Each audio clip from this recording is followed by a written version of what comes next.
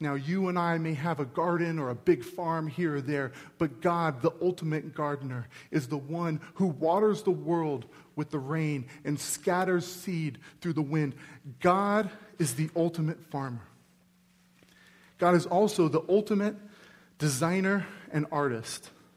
His sketchbook isn't a trendy moleskin journal, but it's the Arizona sky where each night he sovereignly stuns us with another orange and purple sunset. God doesn't just choose the best colors. He's the one who chose that colors should even exist. The color blue was his idea. Can you imagine life without the color blue? Every time an artist dips her paintbrush into some blue paint, she's acknowledging that God's work is good. When we're stunned by the beauty of an ocean, when we experience God's excellence and his handiwork, when we see the beautiful blue ocean, we should be moved to gratitude, and we should affirm that God is a good worker and he is the ultimate artist. But God's great design includes function as well as beauty, creating balanced ecosystems with functional and renewable material like trees. Yes, a tree may look good, but it has a myriad of functions. How many families have had important conversations as they've gathered around wood tables and chairs? How many people have been saved from frigid winters because of burning firewood? How many of us have been moved to tears as we've read the beautiful sentences of the world's best books made on pieces of paper from the pulp of a tree? And how many people have enjoyed some delicious pancakes with maple syrup? How many children have climbed up trees, affirming that the first playground equipment God made when he made a tree? Am I right? Thousands and thousands of children. God is the ultimate artist and designer, creating things with both beauty and function. God is the ultimate manager who didn't just make things and leave them alone, but who constantly watches over them and keeps them running. As Hebrews 1:3 says, Jesus upholds the universe by the very word of his power. God is the ultimate real estate agent who decides when and where people live. And you may thank your real estate agent for helping you find your home, but Acts 17:26 basically says that God decides when and where you'll live for his good purposes. God is the ultimate counselor who in his omnipresence goes to the places of greatest pain and brings comfort in the moments when we feel isolated and alone. To those in prison, in solitary confinement, where no one can get there, God is present as the wonderful counselor, mighty God, everlasting Father, and Prince of Peace. God is the great teacher, who is the source of all knowledge and revelation, the one who gives teachers their content, students their cognitive abilities, and who actually entered into the textbooks through the incarnation. And finally, God is the ultimate construction worker who built this beautiful world with the power of his word. And even though this world is marred and broken by sin, God came into the world, spent the first part of his life as a carpenter, and then rebuilt our lives with the nails in his hands.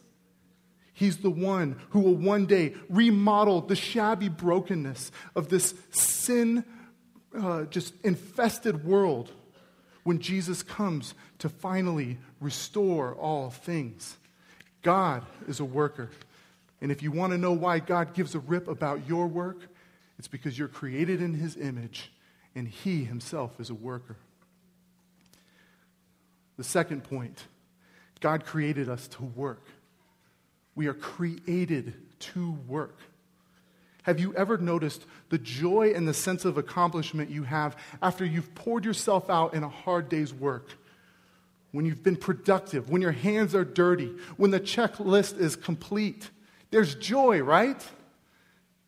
Yeah, some A-type personality was like, yes, the checklist. There's joy when the accountant looks at the balance sheet and sees that everything lines up. There's joy when a farmer reaps a harvest and a pile of blueberries attest to a job well done. There's joy when a photographer captures the most important memories with perfect lighting and perfect angles that a bride and a groom may ever have. We know of the mysterious joy when we see a yard without weeds, a skillet with perfectly caramelized onions, and exquisite code written from a software developer. Software developers over here, huh? So what do we do with that sense of joy? As Christians, we kind of, honestly sometimes feel guilty that we get so fired up about work, but I don't think that should be the case. We were created to flourish, and we were created to be workers. If you look in Genesis 1 and 2, you will see that God created a world that was perfect, perfectly ordered, void of all brokenness. It was whole, it was filled with joy, it was filled with flourishing. And you know what was there? Work. Work is not a side effect of the fall. The reason why our work is really, really hard is a side effect of the fall. But work itself is good and a part of human flourishing. And this is what the Bible is getting at when it talks about how for the first 6 days God created all of this amazing stuff. And then when we get to Genesis 1:26, it says, "And then God said, let us make man in our image, after our likeness, and let them have dominion over the fish of the sea, and over the birds of the heavens, and over the livestock, and over all the earth, and over every creeping thing that creeps on the earth." And then it goes on. It says, "So God created man in his own image. In the image of God he created them, male and female. He created them. God blessed them, and he said, 'Be fruitful and multiply, and fill the earth and subdue it. Have dominion over the fish of the sea, and over the birds of the heavens, and over every living thing that moves on earth.'" The first thing in the very first few chapters of the Bible that we learn about humanity is that we are created in the image of a God who's a worker, and that he explicitly calls us to work, to multiply, to fill the earth, to have dominion, to subdue. All fancy ways of saying work.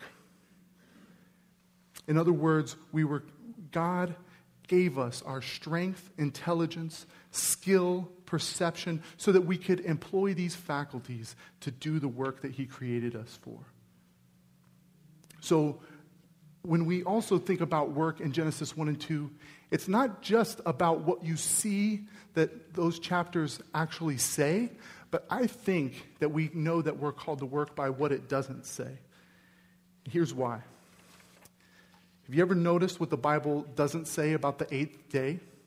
It doesn't say that on the 8th day, God made smoothies, or iPhones, or houses, or bicycles, or kitchen tables. Have you ever noticed how curious it is that God showed tremendous restraint in the creation of the world? He didn't make everything right away, but he made the world that's just filled with absolute potential. And he invites us to come and join him in creating, cultivating, and filling the earth. He gave in this world, in the first week of creation, he filled the world with raw elements that are a part of every invention, the ingredients for every recipe, and teeming with immeasurable potential for all of the cool stuff that we see today. Then he lovingly invited us as his image bearers to join him in his work. God cares about your work because he created you to work. And finally, God works through your work. God continues to work in the world. He didn't just stop after he created it, but he continues to work. But he accomplishes much of his work through us. We are his instruments, his conduits. For example, the Bible clearly teaches that God is our provider, the one who provides our meals. And how many of us have prayed the important and beautiful prayer in the Lord's Prayer, "Lord, give us this day our daily bread." But how many of us, when we've prayed that, opened our eyes and a loaf of bread was floating in front of us, or a plate of lasagna came down from the sky. No, we are sitting here today because God has provided for us abundantly. But how did God provide it for us? When we pray that prayer, God, what he does is he answers that prayer by calling somebody to be a farmer to grow some grain. And then he calls someone else to open a mill to turn that grain into flour. Then he calls someone to be a baker to make the bread. And then he calls someone to open a store to sell the bread. And then he gives you useful skills and abilities so that you can get a job, make money, and pay for that bread. If you are called to be a farmer, a miller, a baker, or a store owner, you should know that you are doing a holy work as an instrument of God's provision and his sustenance of life. God cares about our work because God cares about his creation, especially those who he's created in his image, you and I. And God does many types of work. For example, God is still in the business of creating. God continues to create new and beautiful things in the physical world, but he uses the human creativity of web designers, musicians, and landscapers. God's in the business of providing. He still provides for us. But he sustains and provides us through the hard worker of policymakers and repairmen and engineers and stay-at-home moms. He uses these people to sustain, replenish, and provide our basic needs. Think about the valuable role of the plumber. Think about it. Not many people in here feel like they're called to be plumbers or that's a high and valuable job, but it is. Because if not for the work of the plumber, we would be standing in feces right now. So thank God for the plumber. Amen? All right. God is in the business of justice. And he's passionate about justice and a flourishing public life. And that's why he calls some people to become police officers and city managers and judges and lawyers and diplomats. This is good work. God's in the business of compassion, and he deeply cares about those who are suffering and in pain, so much so that he entered into our world and experienced our pain on the cross. But part of the way that he addresses our pain is through the people that he calls to be nurses and pharmacists and firefighters. God is in the business of revelation. He's passionate about truth. And he wants us to know truth. And he certainly uses knuckleheads like myself and the other pastors here to teach the Bible and to teach the special revelation that comes through Scripture. But he also uses scientists and journalists and scholars and writers and teachers to show us this amazing world that he's created and to bring truth to light. So what are you called to? Ultimately, you are called to love. Jesus says that the great commandment is to love God and to love our neighbors. And how can we not do this through our work? It's where we spend the majority of our days.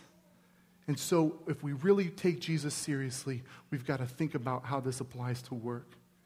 We love God by working with him and reflecting his attributes each day. We love our neighbors when we provide jobs through entrepreneurship, provide good sandwiches as we work at restaurants, promote an ordered office as an administrative assistant, or beautify our neighborhoods by planting trees in our front yards. This is the type of church that we want to be. This isn't just my little pet project that I get excited about, but we have conversations about it all the time. We pray for you. I in particular am the guy who likes to pray for all the business owners in our community. And what if we would flood the city with people who did work and saw the incredible value of it and lived in such a way that says, yes, God cares about my work. And we lived in such a way that showed the world that all of life is all for Jesus. Amen? Here's what we're going to do now.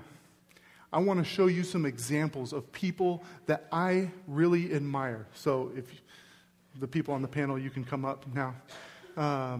These are the people that I really admire and that I've asked them to be on this panel because I'm seeing the ways in which they do their work with excellence.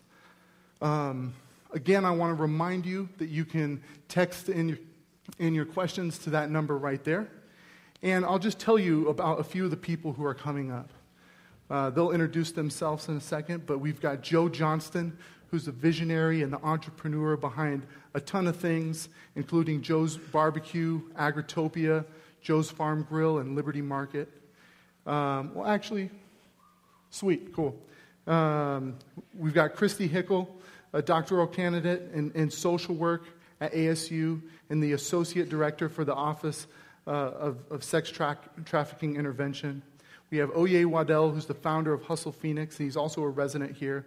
Corrine Shark, who's a stay-at-home mom doing that very important work. And Gabe Cooper, who's the founder and president of Bushfire. So what we're going to do is I'm going to start off by just asking you all a very simple question. What do you do, if you can explain it? Your name, too, that's good. Your name, what do you do, and why does God give a rip about your work? Go ahead and start. Christy. Yes. Here we go. My name is Christy Hickel. You did a nice introduction, so I won't go into that. But the things that I do that encompass my job include doing some research and publication. My area of research is specifically sex trafficking interventions. I do some therapy work as well. I work with women and girls and men who have been sex trafficked, and I do trauma work with them. So I have this kind of unique ability I get to do some of the research and hopefully find some of the things that help them. And then also I still have a face to talk to and things that make that real for me. And then I get to teach students about social work, which I think is the most incredible and best profession ever. And I think, excellent. Social work out that way. It's Social Work Month. So, is it really? It is actually, wow. Yes. How convenient. I think God cares a lot about what I have to do, not so much, and I tell my students this, not so much because I am irreplaceable. I would like to be very replaceable in that a lot of other people can do the job that I do, but because we get to have such an impact and such an ability to bear witness to the experiences of people that are marginalized and oppressed, and I think that there is nothing more interesting and better that I could do. Yeah, you can give her a hand. Yeah, my name is Joe Johnston, and my giftedness is under various names: visionary, inventor, dreamer, doer, that sort of thing. But the basic idea of what I do is I create things, get things started, but then I don't operate them. So that's the phase of creating something that I do. And it's been involved recently in restaurants, community, and I'm designing a coffee roaster. So nice.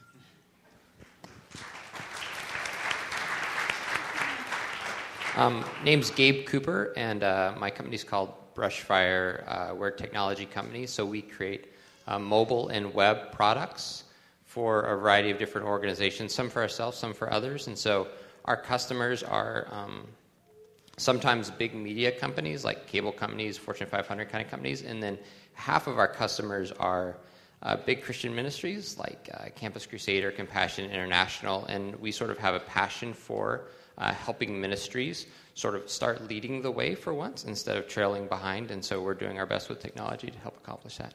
Great, thank you.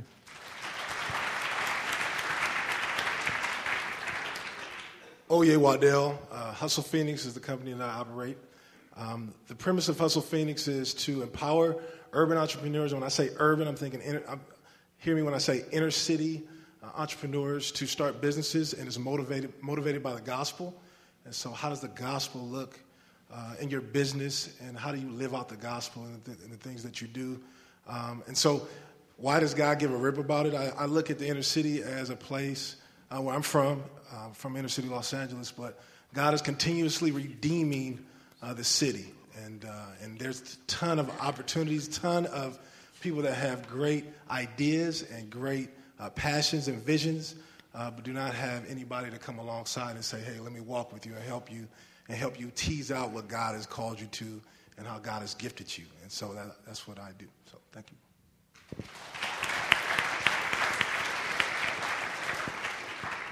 I'm Corrine Shark, and I'm the token stay-at-home mom. What?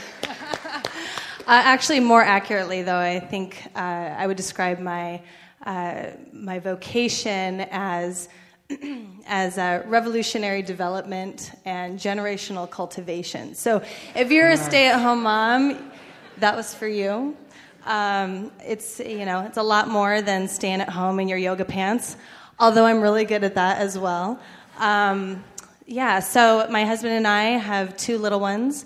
We have a 7-year-old daughter and a 4-year-old son.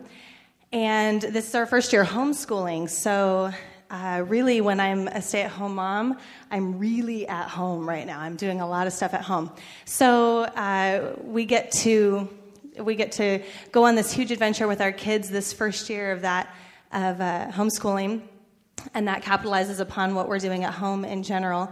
But we really look at that opportunity in parenthood as something that's significant for not only for our kids and who they're becoming and who God's created them to be, but also as a part of the next generation of the kingdom. So we're not only working for the now, but we're working for the not yet. So I say we a lot because, yes, I'm a stay-at-home mom, and that's something that a lot of responsibility falls on me. But, I'm fortunate to have a partner and a team member and my husband. So he's my partner in crime. So we get to do all that together. Yeah, so I think we're going to start off. I'm going to pose a question to everyone here on the panel. And in the meantime, we really need you guys to text in your questions. So we're going to do the same deal that we usually do. You're going to text all of life, followed by your question, to 411247. And the more questions that we have, the better this panel discussion is going to be. So we really want to hear from you. And maybe you have a question that is directed to someone, or maybe you have a question in general that we will toss out to the individual that seems to best fit that bill. So my question for everyone here is, how does your calling and your career collide? So if you guys are game, I'm just going to pass the mic down and kind of be thinking about how you might answer that while everybody else texts in a couple starter questions, hopefully, and we'll get the ball rolling. Calling and career, that's a good one. How does it collide? Well, I'll tell you a little bit about my history, just brief history. Like I said, I grew up in the inner city, and I've always seen opportunities, and I always felt like, God, you've given me so many things to bless the community with, and I say, how can I capitalize or empower others to get what I received? And so that's kind of how I look at the calling and my career. It's like I always want to bless and empower others unto good works, and so. It's a good question. I feel like God has at least gifted me to some degree at being a discipler and discipling others, particularly discipling guys. I thought for a long time that meant ministry. In fact, I sort of went back to school again, got another degree so I could go into ministry, and realized that was probably a result of bad preaching. I wish Jim would have been around to correct me at the time.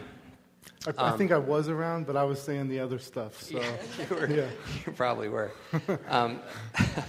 So I think for me, this all sort of came to life when I realized my ability to disciple others meant that I could create a team of really geeky dudes that could build incredible products and pour into those guys in a way where they felt sort of empowered to make great stuff. And as a group, we feel like we're ushering in God's creation and his kingdom when we're building software. And so it wasn't until I sort of understood this theology that I understood the context of wanting to make disciples and doing that in the context of sort of a marketplace and a bunch of geeks, and half of them don't know Jesus, and it's, a ton of fun.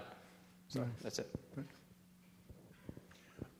For me, it's well aligned right now, but it wasn't always so. When I was 32, Cindy and I and some friends from essentially what would be our RC started a place called the Coffee Plantation on Mill Avenue, which is now Five Guys and Jimmy John's, I think. Mm-hmm. Anyhow, so we started that, and it grew rapidly. It grew to where in about 3 years we had 150 employees. We had a coffee house where True Foods is at the Biltmore. We had 2 stores at the Fashion Square, so it was like crazy busy.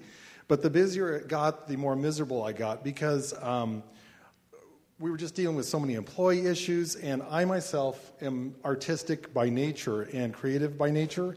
And so if any of you are artists, you know that managing people is just not your forte. So I didn't see any way out of it other than selling the company. So we sold the company, and after that, worked for the company for a couple of years, and then took a year off on sabbatical and examined my life and examined my faith, examined how I should do work in the future. And I got involved with a ministry called Life Purpose Ministries, which dealt with exactly this issue, and found out that my giftedness was visionary, creative, that sort of thing. And so I vowed that I would structure my life going forward, focusing all of my efforts in doing that gift with gusto, and then aligning myself with people who had the same vision to accomplish the purposes at hand. And so that has been a very freeing thing, and thankfully at this point I'm able to, use my giftedness probably 70% of the time in the work that we do. So, yeah. That's great.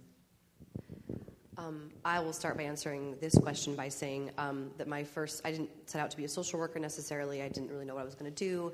And then my first sort of real job was at a group home for adolescent girls, and it just sort of wrecked me.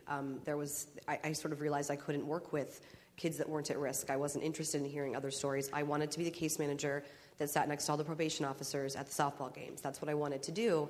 And then I went on to to get further education. It's a good idea in social work because we don't make many dollars in our field. And started sitting in a group with women who were getting out of prostitution. And it was such an intense experience, but I realized that I had to be part of the shoulders that carried their stories. I had to be part of that, and it was very much a calling. It was also important for me because the people I worked with weren't Christians, and when clients would say, tell this horrific story of their lives and say, but Jesus was always there for me, they needed somebody to say, that's wonderful to hear, right? When they said, nothing works for me in getting sober, but if I pray, and, my co-facilitator was like, awkward, right? We don't talk about religion. And I got to say, I'm so happy to hear that. You need to keep doing that, right? So I got to just be at least the person that said, spiritual coping is real coping, And then when I had students in my classes that said, I don't know any Christians, and my parents say that, you can't vote this way and be Christian at the same time, right? Or how do I sort of manage all the stuff that I'm hearing? It's too much for me. But trying to connect and say there's a role for Christians here. There aren't that many in our field. I don't see very many, but there's a role for us. It's such the story of God's heart for the poor in Scripture is so obvious that we need more people doing this work. That's great. I don't need a mic because they want to hear from you. So let's throw a question up there, and we'll hand it off to the person who's best. I can't read because I've got bad vision, so it's all you, Kareem. I'm sitting on the end, yeah. So it's screen. All right, Christy, how can Christians help in fighting sex trafficking without hurting the cause? You got to give her the thing. This is going to be a hard thing with this mic. That I would love to talk to whoever asked this afterwards because that's a wonderful and a long question. This particular field is is sexy, is attractive. People are interested in it, and a lot of really well-meaning faith groups have wanted to help, but unfortunately, sometimes us as Christians can exploit just as much as any pimp out there can by coming and saying, we'll help you as long as you dress this way, act this way, say these things, pray this way, do this stuff, and then tell your story a whole bunch. So that you get to be re-traumatized over and over again. So I think the way that Christians can do that is to learn about the issue in a really real way, and then to do the things to support the agencies that are doing that work. Do your homework. Find the agencies out there. I'm happy to give you what I think is the list, but you can do that on your own even. The people that are doing that real work, and then do the stuff that they need, right? They may not need you to go and stand on a street corner and hug sex trafficking victims, right? Because that's sort of what people want to do. That's salacious and it's fun, sort of fun, I guess. But what most of the time those agencies need is clothes and prayers and here's bus passes and the kind of support that is real in that way. And then also understanding the laws and supporting legislation, understanding each piece of it and really educating yourselves, I think, is the best first way to do that. That's great. That's right. You're not supposed to. Yeah. Next question. This one's to me, but I would love to say something to what Christy just said that I was reminded of this week, in that oftentimes in our generation we want to be the one, we want to set these goals and what do I want to be when I grow up, and we want to be the ones to do the big thing or do the frontline thing.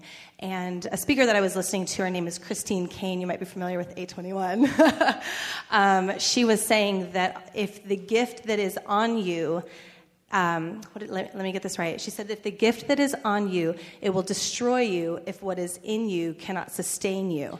And I was really blown away by that because she was really talking about character development and how the Lord wants to take the time to develop us and to grow us up, whether it's in our field of employment or whether it's into the calling that He has on our life. And oftentimes we don't want to do that hard work. We don't want to push the paper or, put together the boxes of sandwiches at Jason's Deli. We want to be the one out there in front shaking hands and serving and, kind of getting the face time. And that's something that's so generational for us. But I think that that behind-the-scenes work that you're talking about is what gets us to the point where the Lord can really elevate us to the position that He has for us in whatever sense that is. So the next question is for me. It says, what have been the key things that your husband has done to encourage and value your role at home? What struggles have you hit? Pardon me. Well, first of all, my husband is my biggest cheerleader. So I think that he encourages and values what I do on a daily basis. But he also encourages and values what I do by pushing me outside my own comfort zone. So there's times when I'm like, oh my gosh, I don't know if I can do this. And he's the one there saying, yes, you can. Of course you can. And giving me those pep talks.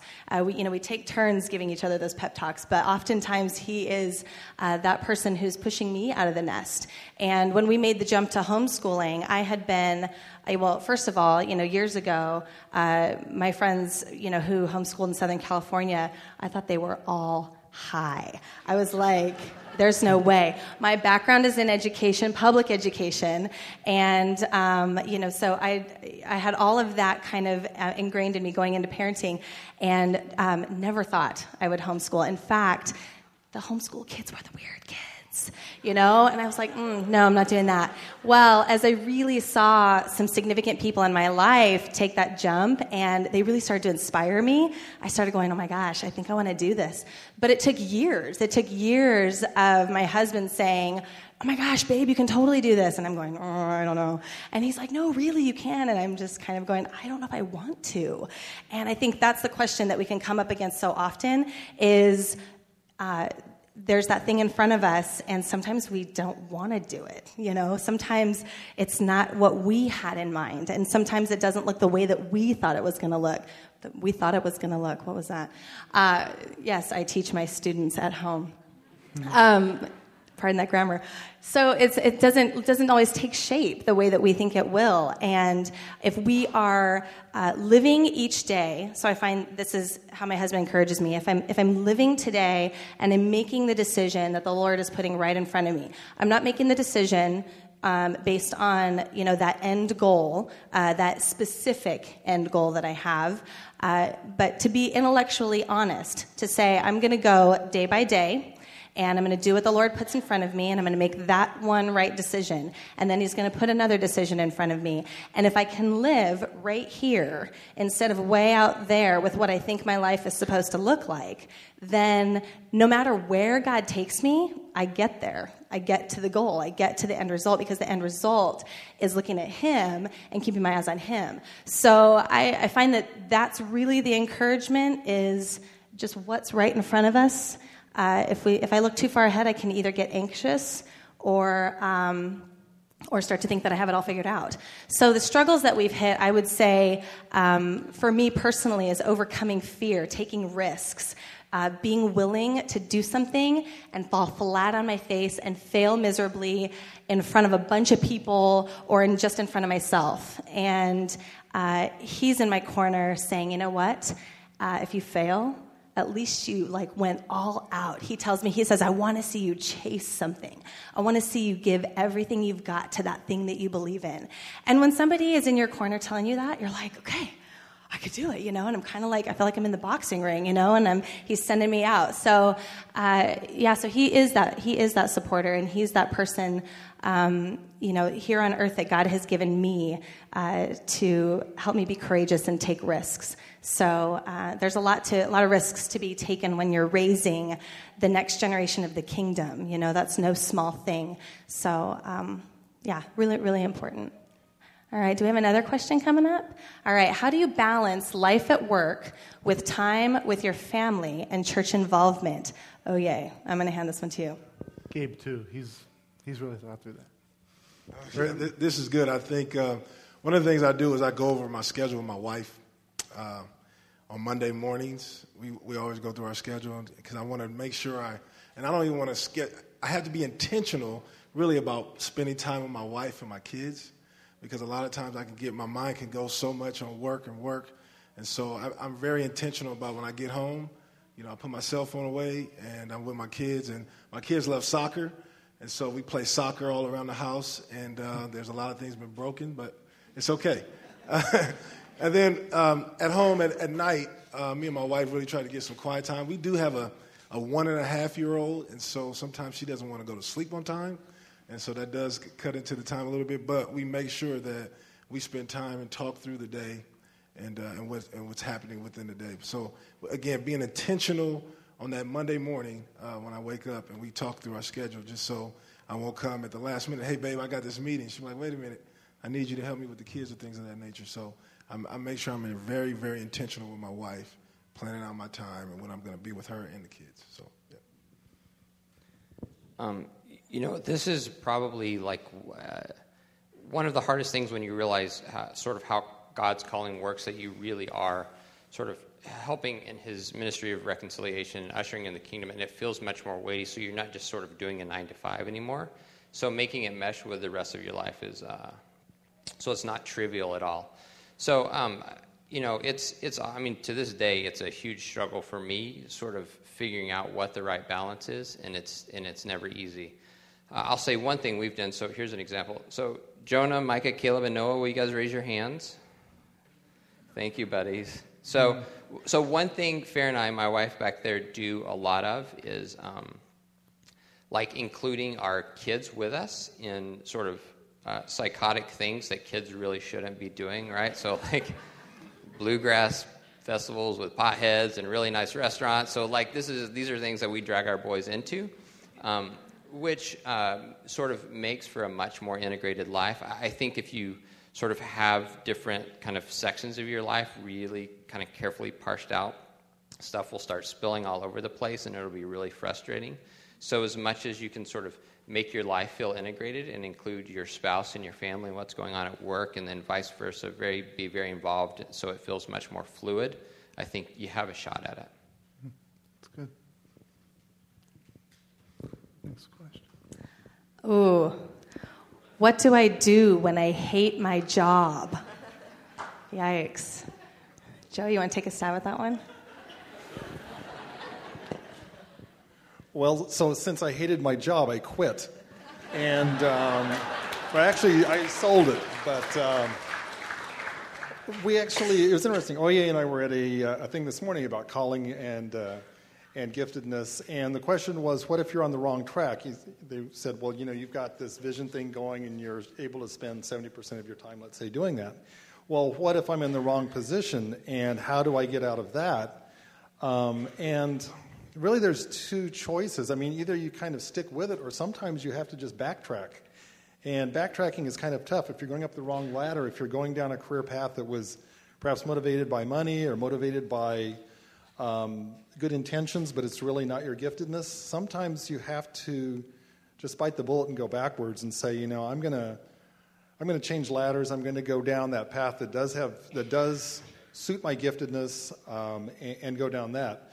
Going backward is never easy, but the sooner you go backwards, the better it is. Once you get to be in your 40s or 50s and you have very little maneuvering room, you're basically stuck hating your job, and that is definitely not a life that you want to live. I would also add to this, there is a difference between doing what you're called to do and trying to figure that out, and trying to find a calling where work isn't hard anymore. And we've found a lot with the younger generations, with the folks who are a part of what we do. A lot of times you want work that actually isn't really hard and is really rewarding. And that job is not out there, by the way. There are jobs that will feel easier to you because you're good at it and those sorts of things. But it's very important to think about the way that God has made you, but try to also responsibly get on that track. If you have kids, you might want to think twice about quitting your job, and if you don't have any money anymore, that's a problem, right? You might want to think about what does it look like to have faithfulness in this position. But then also, probably the most important thing is, if you know that you're not doing what you were meant to do, how do you quit wisely and in a way that gets you into the right place, and put together a plan? Because a lot of times what people will do is they'll have this kingdom angst. My buddy Chris Gonzalez calls it the kingdom angst, where all of a sudden people realize they want to do something for the kingdom, and the very next day they quit their job, and then they're like, oh, what am I going to do next? And then after about 3 months of nobody offering them to be like the president of the United States, then they go get a job at Chipotle just because they need to make some money somehow. So get in that right track. Think about that right track. Get counsel from others, but do it in a way that exemplifies wisdom. Hey, Jim, can I speak to that? Do it, also? man. Yeah. When I first got here, I had a job that I really hated. I was a special education teacher, and if anybody's worked in special education, it's very challenging. And I didn't like it because it was challenging. I love the kids. I didn't like the system that I was in. But I believe that when we look at the Bible as a story, I believe that God put me in that position to teach me a lot of things about myself. So although I hated it, I never forget, every time 10 o'clock came, I had to be up at 5 in the morning, I get scared, like, oh my goodness, I got to go to sleep. And I know when I wake up, I have to go to that job.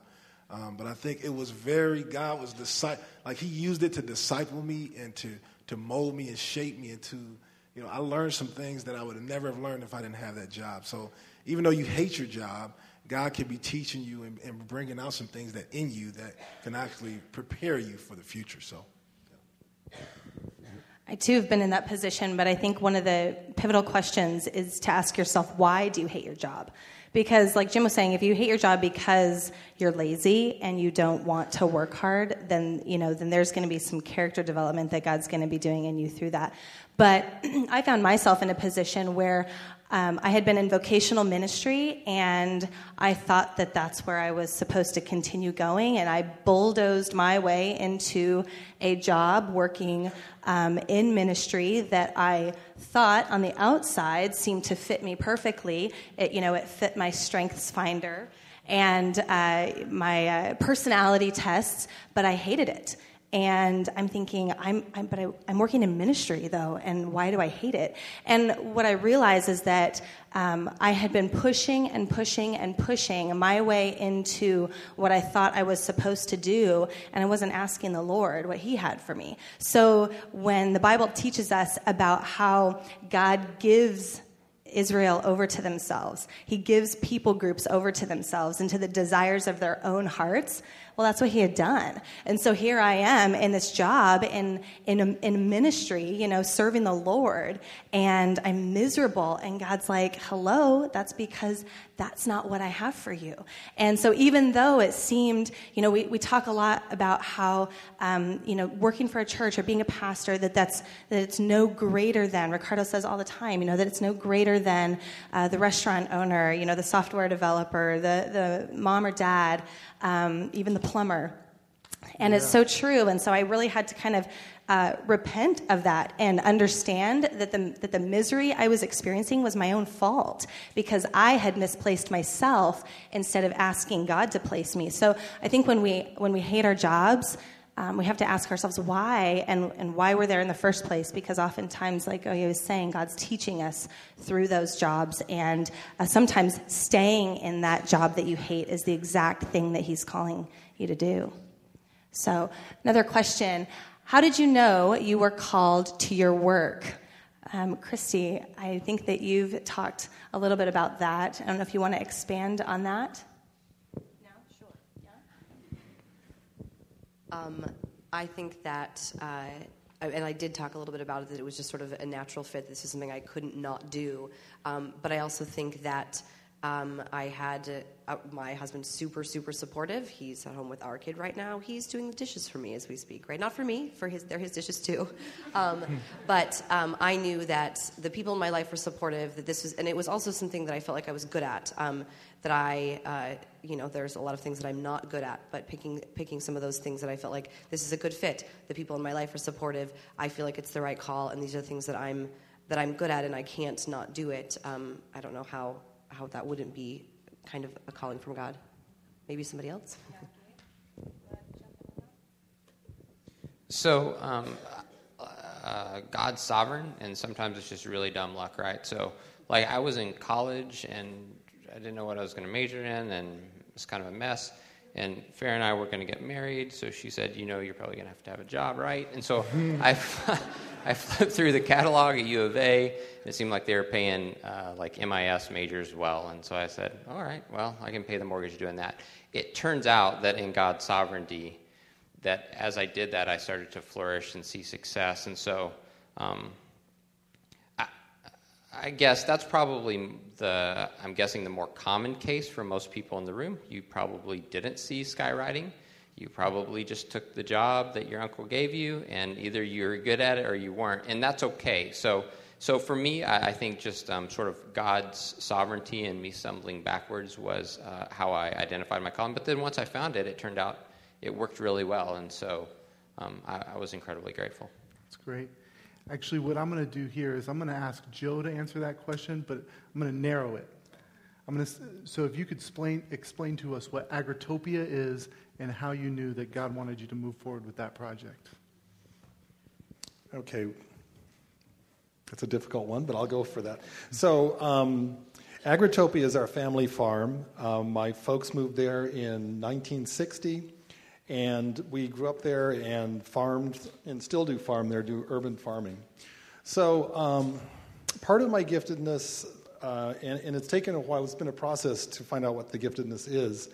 Part of that is a stewardship responsibility. If you're going to be a visionary or dreamer doer, you have to bring together the elements to make the thing happen. And so for me, there was a strong burden of stewardship of the land because God had really blessed my folks through it, and it had been a blessing to our entire family.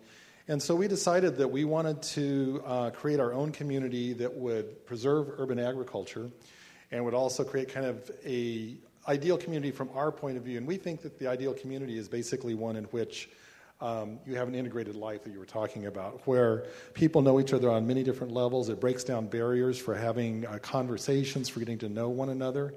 And we think that in so doing, people are able to interact, and God is honored through that. And so we just felt pressed upon us that we needed to be wise stewards of the land, not just sell and go away, but to be engaged with that particular town, the town of Gilbert, to create community and to create a multi-generational thing. So it was clear to me, God didn't speak to me strictly, but it was clear that that was something that we needed to do. That's great. That's great. I love how you're being shaped by Scripture of stewarding the land and taking care of the land and seeing that space as the God's space that He's entrusted you with. That's really cool. Well, as we know, farming is both the first profession and it will be the profession in the new garden, right? Yeah, that's right. There might be some software development, right, Gabe? Yeah. All right, how do you know you are called into church ministry? Maybe we can get Jim to pitch in on this one, and you as well. Well, I've got the mic attached to my face. Here's what I would say. I would say that what's even more important than figuring out exactly what you're called to do, like a specific job. God may have you in many jobs, but the more important question is to figure out who you are, how God has made you and how God has shaped you. And I know that God has made me with some particular gifts, some particular passions, and He's brought me to this church, and the community, folks of the church have really affirmed that. Other folks in my life have affirmed that. But I would not say that I am called to church ministry. Is that because you're all called to ministry. There's church ministry and there's farm ministry and those sorts of things. But I would say that I wouldn't say that I am called to church ministry in general. I would say that I am called to be at Redemption Church at this time in this place because of how it fits with my gifts and how much I believe in what's happening here and how God has sovereignly orchestrated it. If Ricardo fired me one day, I would have to seriously, I wouldn't just put my resume out to a bunch of churches. I would have to ask God where He wants me to go and wouldn't just assume that I've been given this mantle as pastor forever, you know?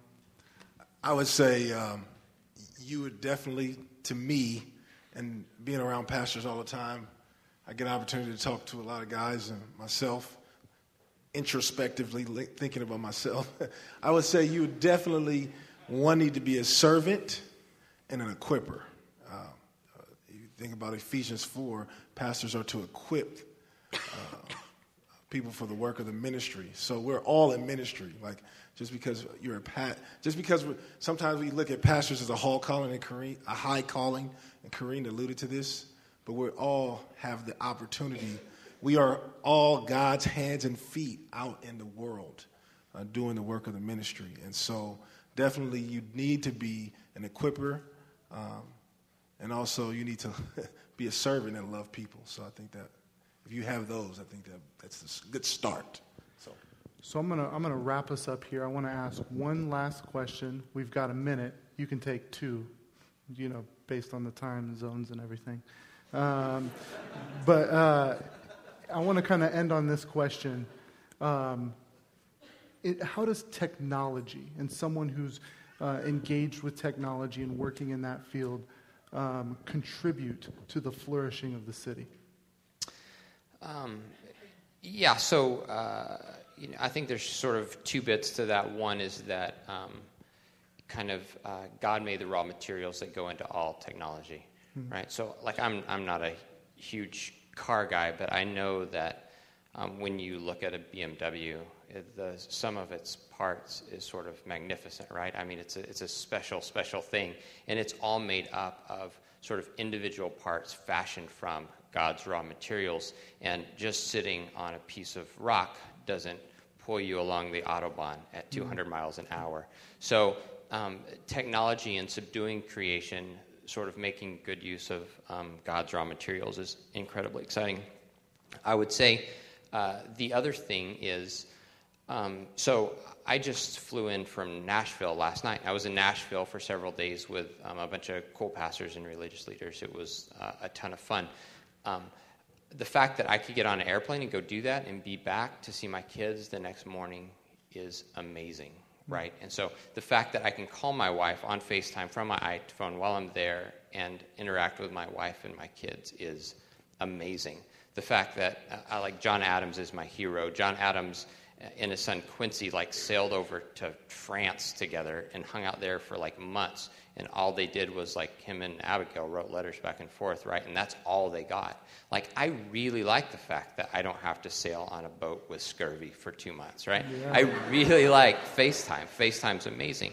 And so that there's ramifications of that are broader than just convenience. I mean, there's ramifications. Like, so one of the organizations we work with is Trimble Navigation. So Trimble Navigation automates farming, and they can sort of use these huge machines to plant seeds very precisely without wasting a single seed and grow massive crops that feed millions of people. So, sort of the urban gardening argument aside, not to alienate Joe up here, but there's something... But there's something good about human flourishing that brings an end to poverty, that brings an end to suffering, that brings people relationally closer together when leveraged well to the glory of God. And so to sort of get to be a part of that, I feel blessed to be a part of it. That's cool. Thanks. Would you give these guys a hand?